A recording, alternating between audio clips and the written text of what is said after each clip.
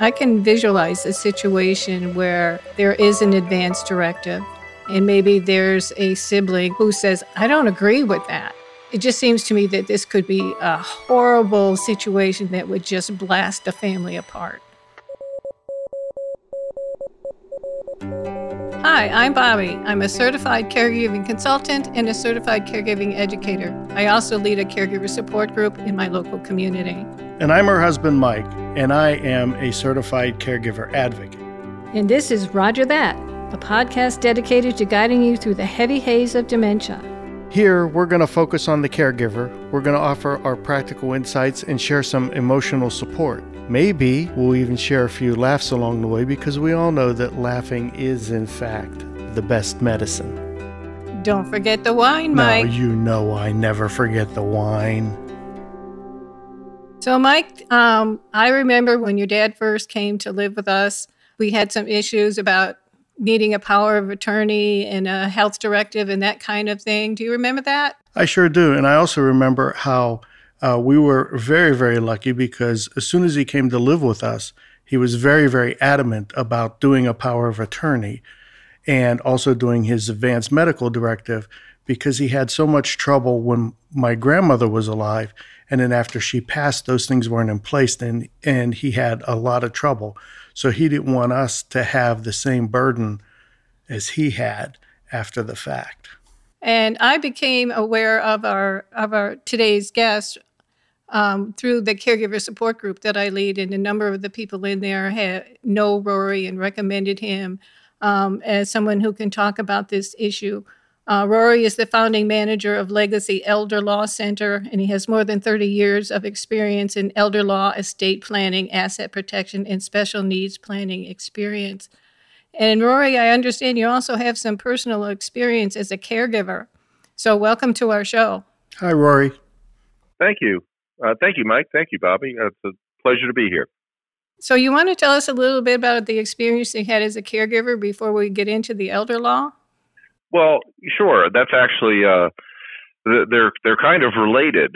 I started practicing in the 1980s as an estate planning lawyer, and estate planning lawyers help people, with end-of-life issues, making sure the property gets the right place, avoiding probate. But somewhere along the way, people started asking a question that was different. It used to be, hey, Rory, do I need a plan? What if something happened to me and I died? It became, what if something happened to me and I didn't die? And while that was happening at the office, at home, certain things were starting to happen. And in 1994, my son was born with multiple issues. Ultimately, autism was found to be the big one. My sister was diagnosed with colon cancer at 55.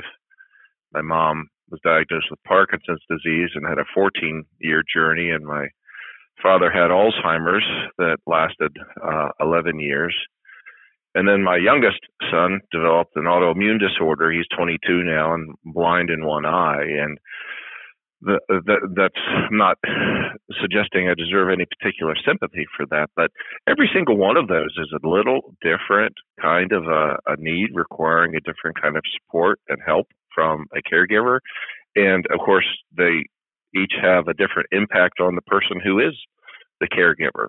Some is just sort of mild support and encouragement, and others is just, doing what's necessary to help keep a person safe. For sure. And that kind of is the essence of elder law, is the real union of how tools can help not just people with a need, but whole families that are trying to face a tough situation together. So in addition to being able to provide people with the legal information that they need, you can also offer them some understanding and compassion. So can you tell our listeners what is an elder law attorney and how are they different from an estate planning lawyer? I sure can. So an elder law lawyer really is, we focus on the decade or two or three before end of life. I call us life planning lawyers, helping people get the kind of support that they want frankly, help them retain control when it can be a challenge, and help them negotiate a lot of circumstances that are really new. In the history of the world, caring for children with special needs or parents was just done an old-fashioned way. The family sucked it up and dealt with it. I think for a long time, kids with disabilities died early, and our parents, because of health reasons, didn't last long. And so we didn't pass down from generation to generation a whole lot of personal experience about how to be supportive and, frankly, how to balance it and keep ourselves, healthy and sane, and take care of all the rest of the things we need to do. I think there's still a lot of that going on. People don't understand what it's like. I call it the perfect storm. There have been things happening in the last 25 years that have never happened in the history of the world before. Aging population, shrinking number of children. The doctors are doing a great job of helping us live longer. And for many people, that doesn't mean a nice, smooth sail to the horizon. It means you're now living long enough to have the opportunity to get dementia. That was my father's, story. He never expected that he would make it to 94. His father died at 65, had a heart attack, and died before they left the hospital. And that's what he thought his future was. And he got to learn on the job about how to deal with that and take care of a wife who was declining because of Parkinson's disease. Our kids aren't available to take care of us unless they quit a job. The economy now requires pretty much both in a couple to work just to pay the high cost of living, or we want to work. And the idea of how to balance keeping food on the table and raise your own kids while you're taking care of an elder is how do we look to our parents and grandparents and see what they did? When I look to my mom and what she did, there were two periods in our family life where she became the caregiver for each of my grandmothers. Once in 1970 for 4 months when my dad's mom was diagnosed with cancer. She passed, and then life went back to normal. And then 12 years later, my mother's mother was diagnosed with cancer. She came to live with us. I got moved to the basement. Mom was her caregiver for 6 months. And then she passed. I got my room back, and life went back to normal again. And that's not happening. Alzheimer's has an average run of 8 to 10 years. And this old notion, which I think is really very human, we love. And we can, I say, suck it up. You could do almost anything for a month or two. I mean, I remember that's how I got through the bar exam. But, after a year or two or three or 10, wow. It becomes really burdensome. So I have a kind of a little follow-up question. We talked about elder law being prior to end of life, a decade or so before end of life, and estate planning being what happens afterwards. Is it typical that is one and the same like you have been, or is it typically two different professions, for lack of a better word? Or areas of law? Yeah.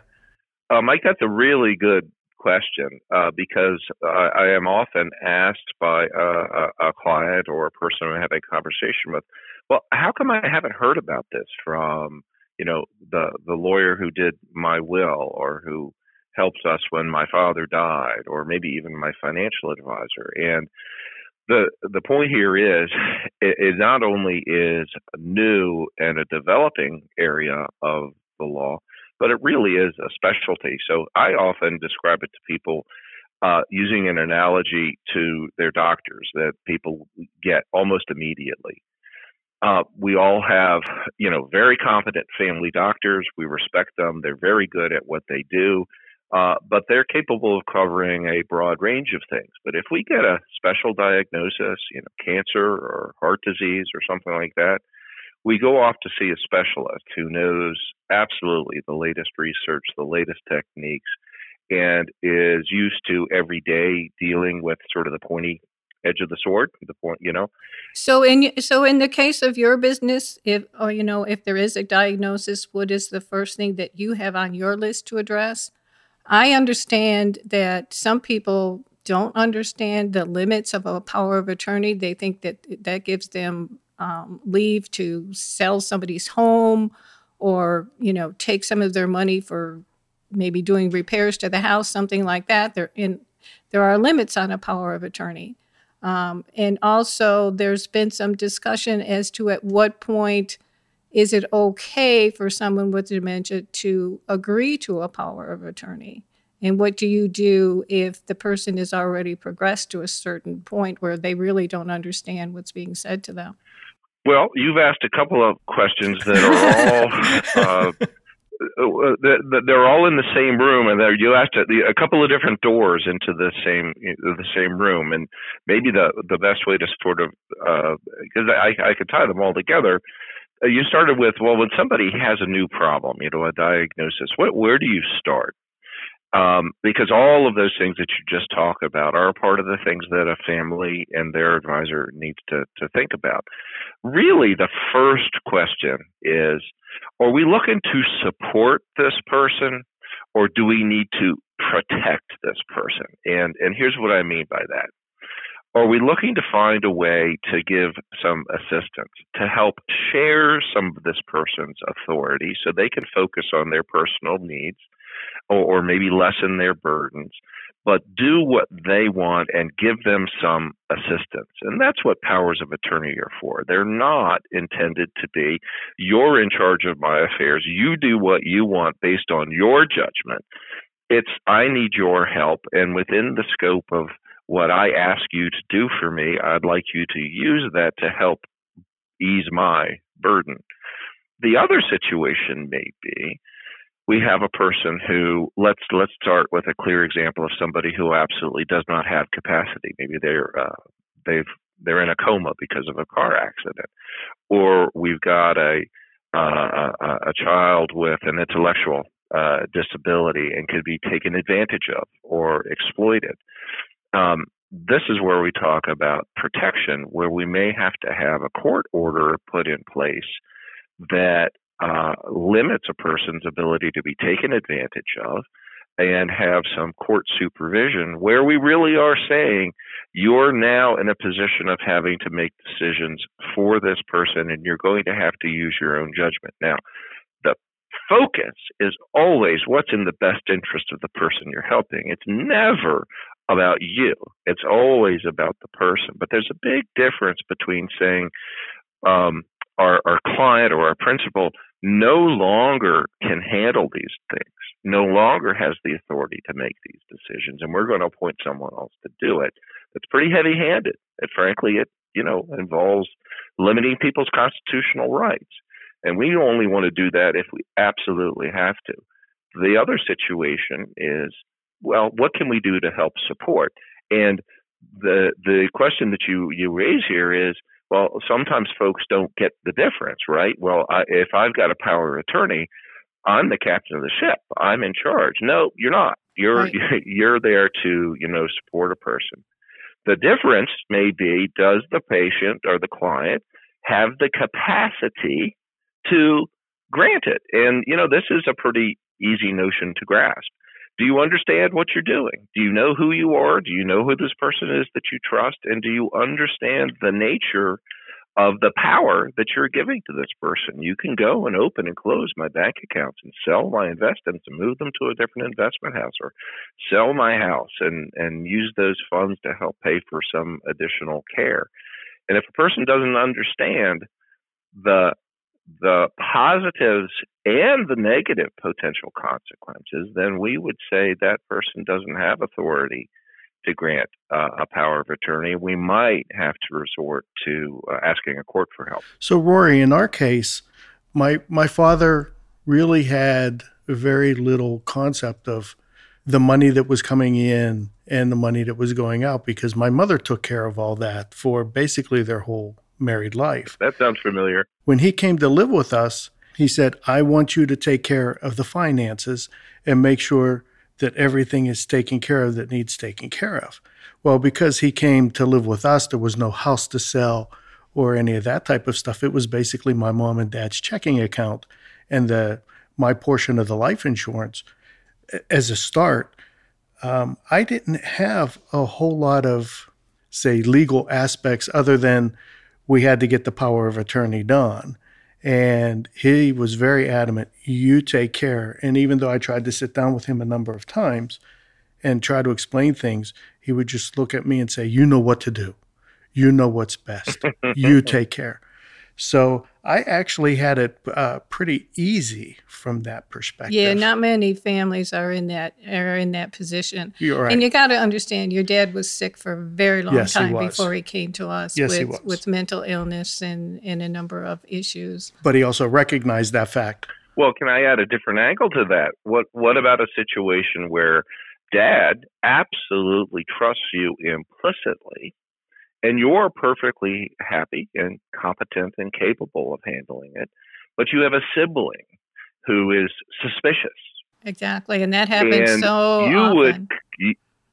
And you'd maybe like Dad to not give you such blanket control because you don't want to face accusations at Christmas time or after Dad has passed away that you were bullying Dad or using undue influence or riding roughshod. This is the kind of thing that I talk about that is now emerging. It isn't just pieces of paper. It's how they work in a family.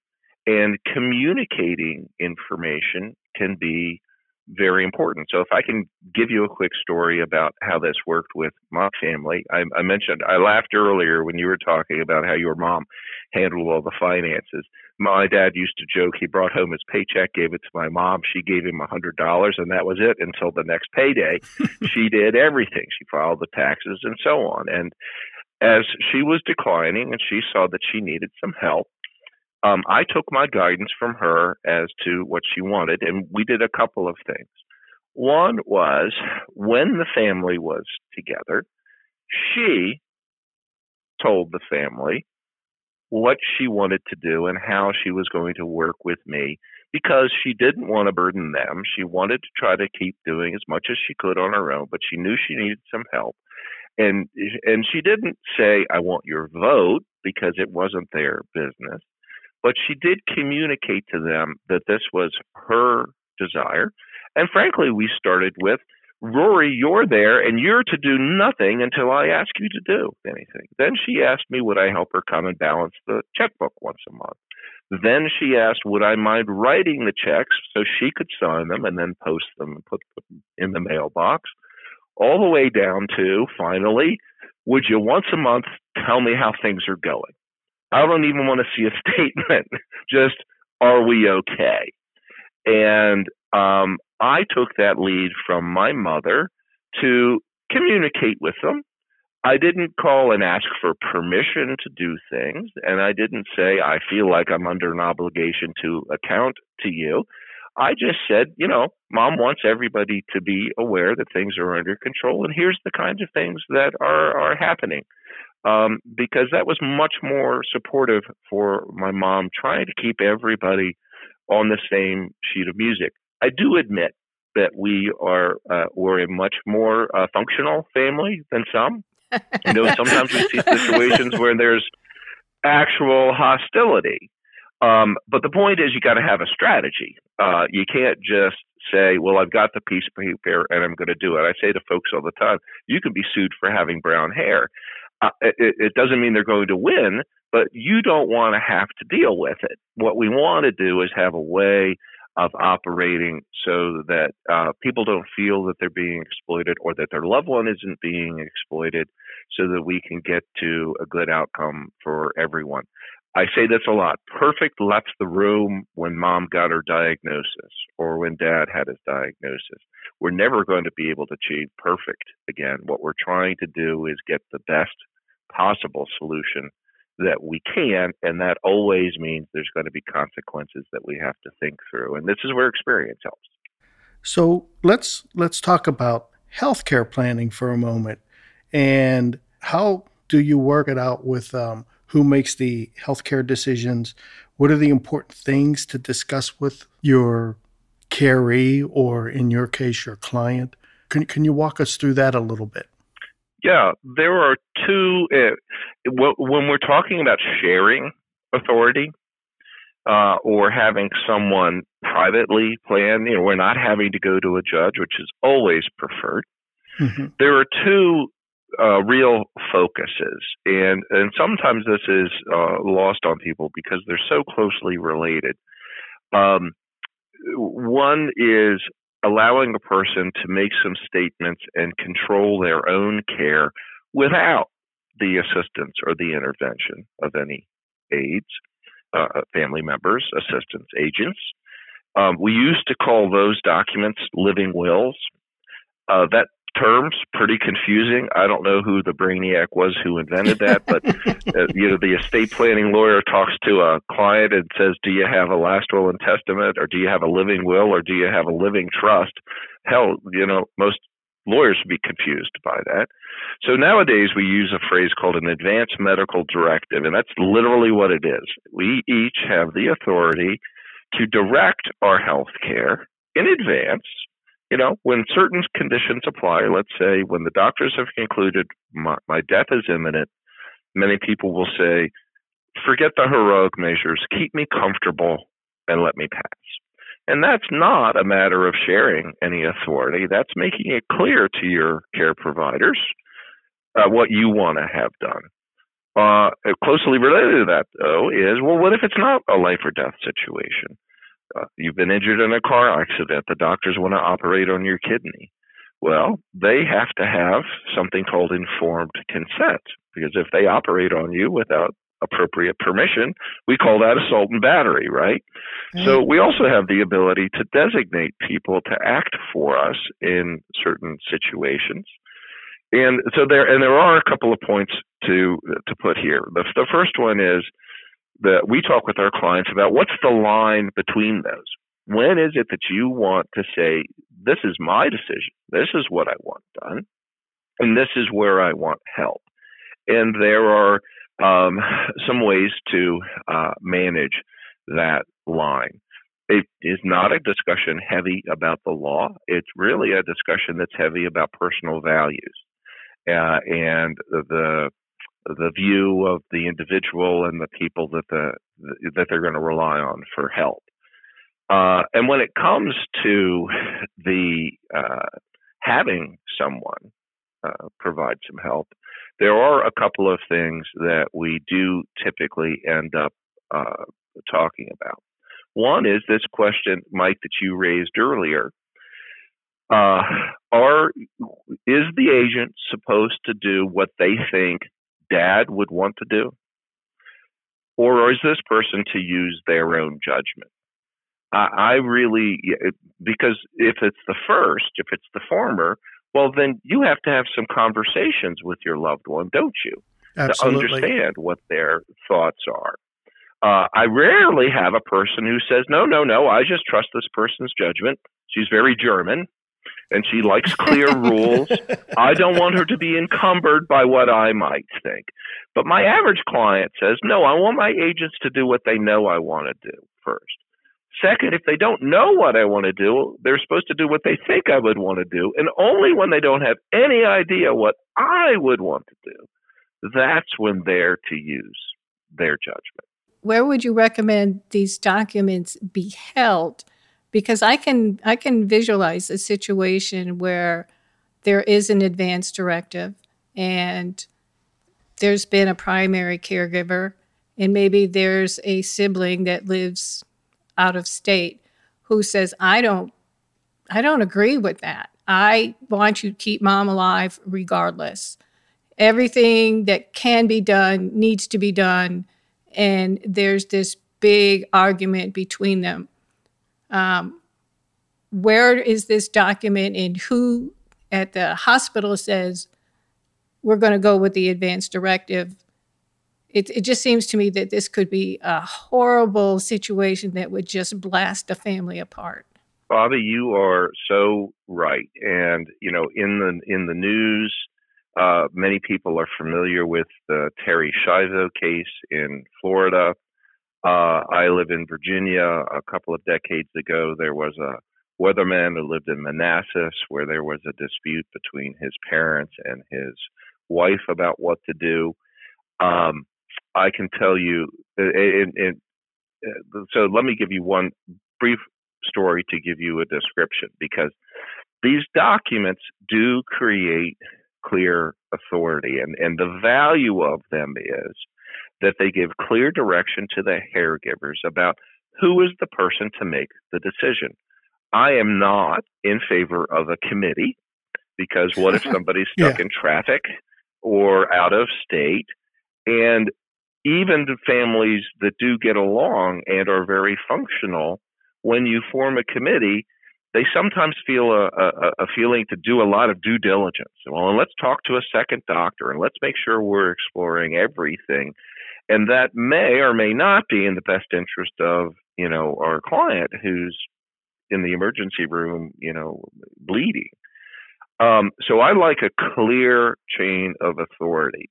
And the doctors will, in fact, respect that. The law is very clear that they are protected when they take those actions. But I tell my clients, you need to discuss these with your family when you're healthy about this is your desire and you understand it and you know it. You remember I said it a minute ago, you can be sued for having brown hair, and none of us want to even be involved in it. Yeah, we know we're going to win, but a doctor wants to help people.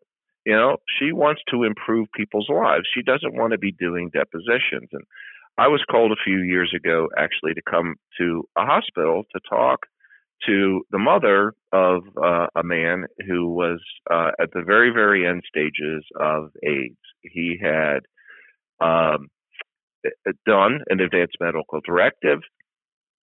He had said, when it's at the end, I don't even want you to talk to my agent. I want you to keep me comfortable and let me pass.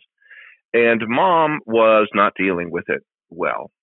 Frankly, she was marching around the hallways, threatening to sue people if they didn't do every possible thing.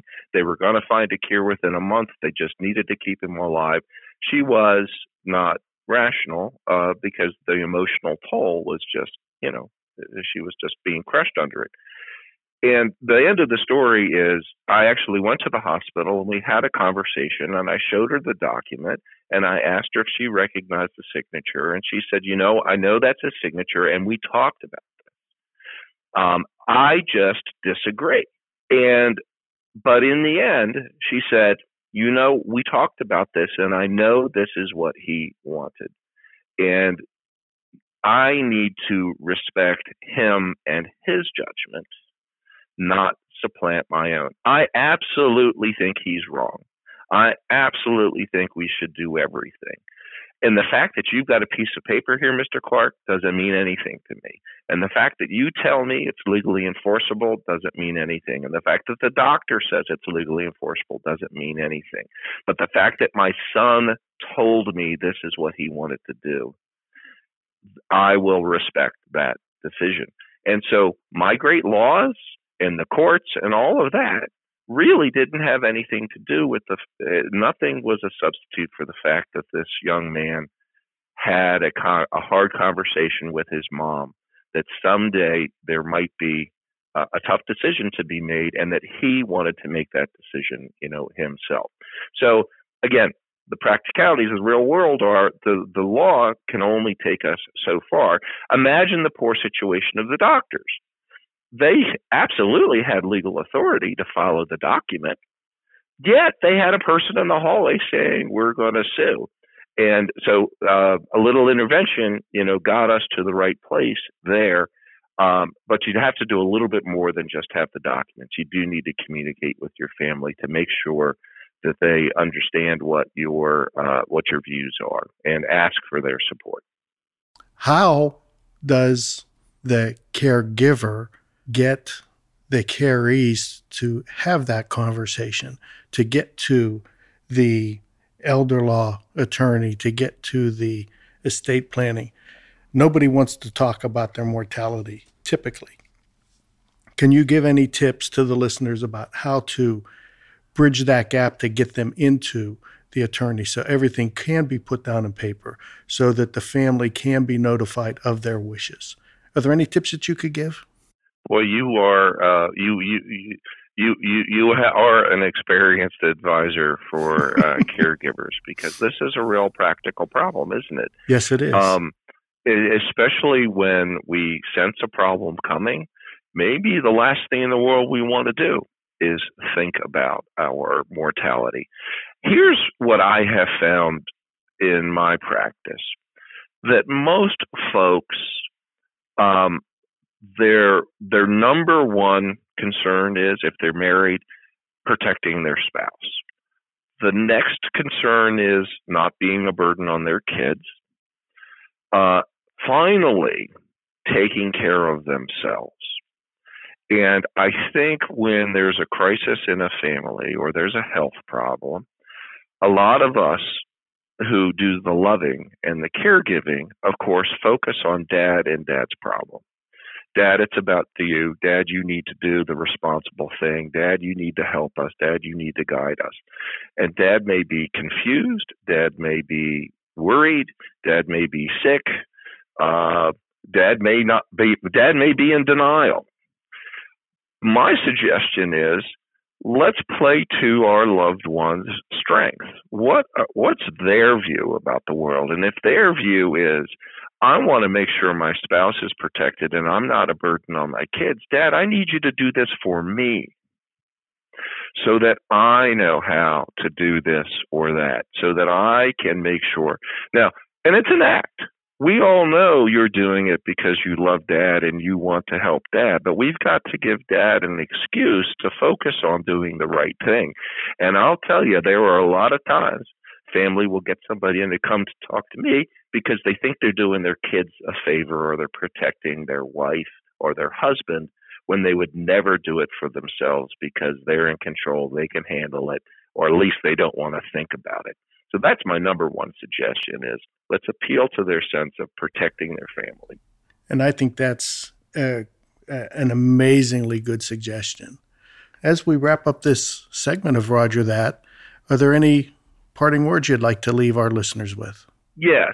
I think what we need to be aware of is that in our modern world, with our complexities, it's okay to ask for help. Finding a support group, finding somebody who's been through it before, practically, and I'm not talking about the law specifically, I'm just saying in every aspect.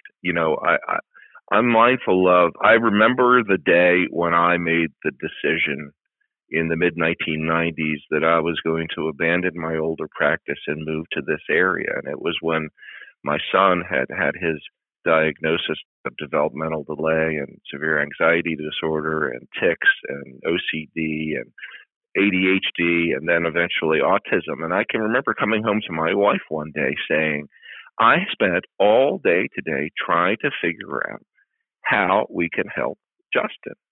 And I'm a lawyer and I have no idea. What is that mom with 3 kids and 2 jobs, the single mom, how in the world does she have a chance? And the thing is, we've got to rely on this humanity of ours. We are social creatures. We have experience and we can help. And most of us won't force our stories on other people. We don't want to be rude, but the knowledge, the personal knowledge that's out there, if you find somebody who has been through a similar situation before, be supportive of them. And because when it comes your time, maybe you can rely on them and then get information. And you might find a short answer to a question, for example, well, why don't you talk to your dad about how he needs to help you? That takes 30 seconds instead of visiting a counselor or paying a lawyer or spending hundreds of dollars or doing research online. Relying on our human network. What I find in the caregiver support group is exactly what you're talking about. where people who are dealing with it and have dealt with it are sharing their information. Nobody's an expert in dementia, but there's a lot of help and awareness out there. Thank you so much for being a part of our podcast today, Rory. Oh, it was my pleasure. It was a real enjoyable conversation. I hope I was able to share some things for your listeners that will be helpful to them. I'm sure you did. Thank you so much, Rory. Take care. Boy, Mike, we can never overestimate the importance of protecting seniors and the people we love through elder case planning. I remember being in the doctor's office and they're asking me if I had an advance directive. And I said, do you only ask that of old people? And they said, no, we ask that of everybody because there could be a motorcycle accident or a sudden illness. So it's important for all of us. Yes, it is. And it was interesting.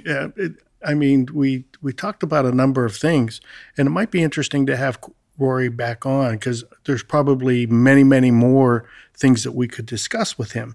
But I think some of the key takeaways was the elder law versus the estate planning, where elder law is prior to the end of life, a decade or two before. Here's what my wishes are. And then the estate planning, which is after the end of life, what happens to the estate itself. And so that distinction, I think, was very important and probably it gave me an aha moment. Oh, absolutely. And maybe even some of our listeners. And he also stressed the importance of an advance medical directive, which outlines what the caree wants done and how they want their end of life to be. And I think that's very important. It's something that we don't think about a lot. And also to have that difficult conversation, because it is in fact a difficult conversation, to talk about your mortality, Dad or Mom. And he said that some of the ways that the thought process is take care of my spouse, not wanting to be a burden, and taking care of themselves is probably their last line of thought. That was a really great tip. Absolutely. It was great having Rory on. Absolutely. You can find out more information about Rory on our show website at rogerthat.show. This has been Roger That, and I'm Bobby. And I'm Mike. And we are dedicated to guiding you through the heavy haze of dementia. So please subscribe to the show, go to iTunes and post a review. Reviews are very important. And follow us on Facebook and Twitter. Let us know how we can help you, or if you have a question you'd like for us to address, or if you'd just like to say hi. Now, to find out more about us, or where Bobby will be speaking next, head on over to rogerthat.show. That's Roger, RODGER, that.show. Missing Link is a proud partner of Hearing Charities of America, a nonprofit organization that supports those who are deaf or hard of hearing. You can find out more about HCA on our website or go to hearingcharities.org. Roger That is produced by Missing Link, a media podcast company dedicated to connecting people to intelligent, engaging, and informative content.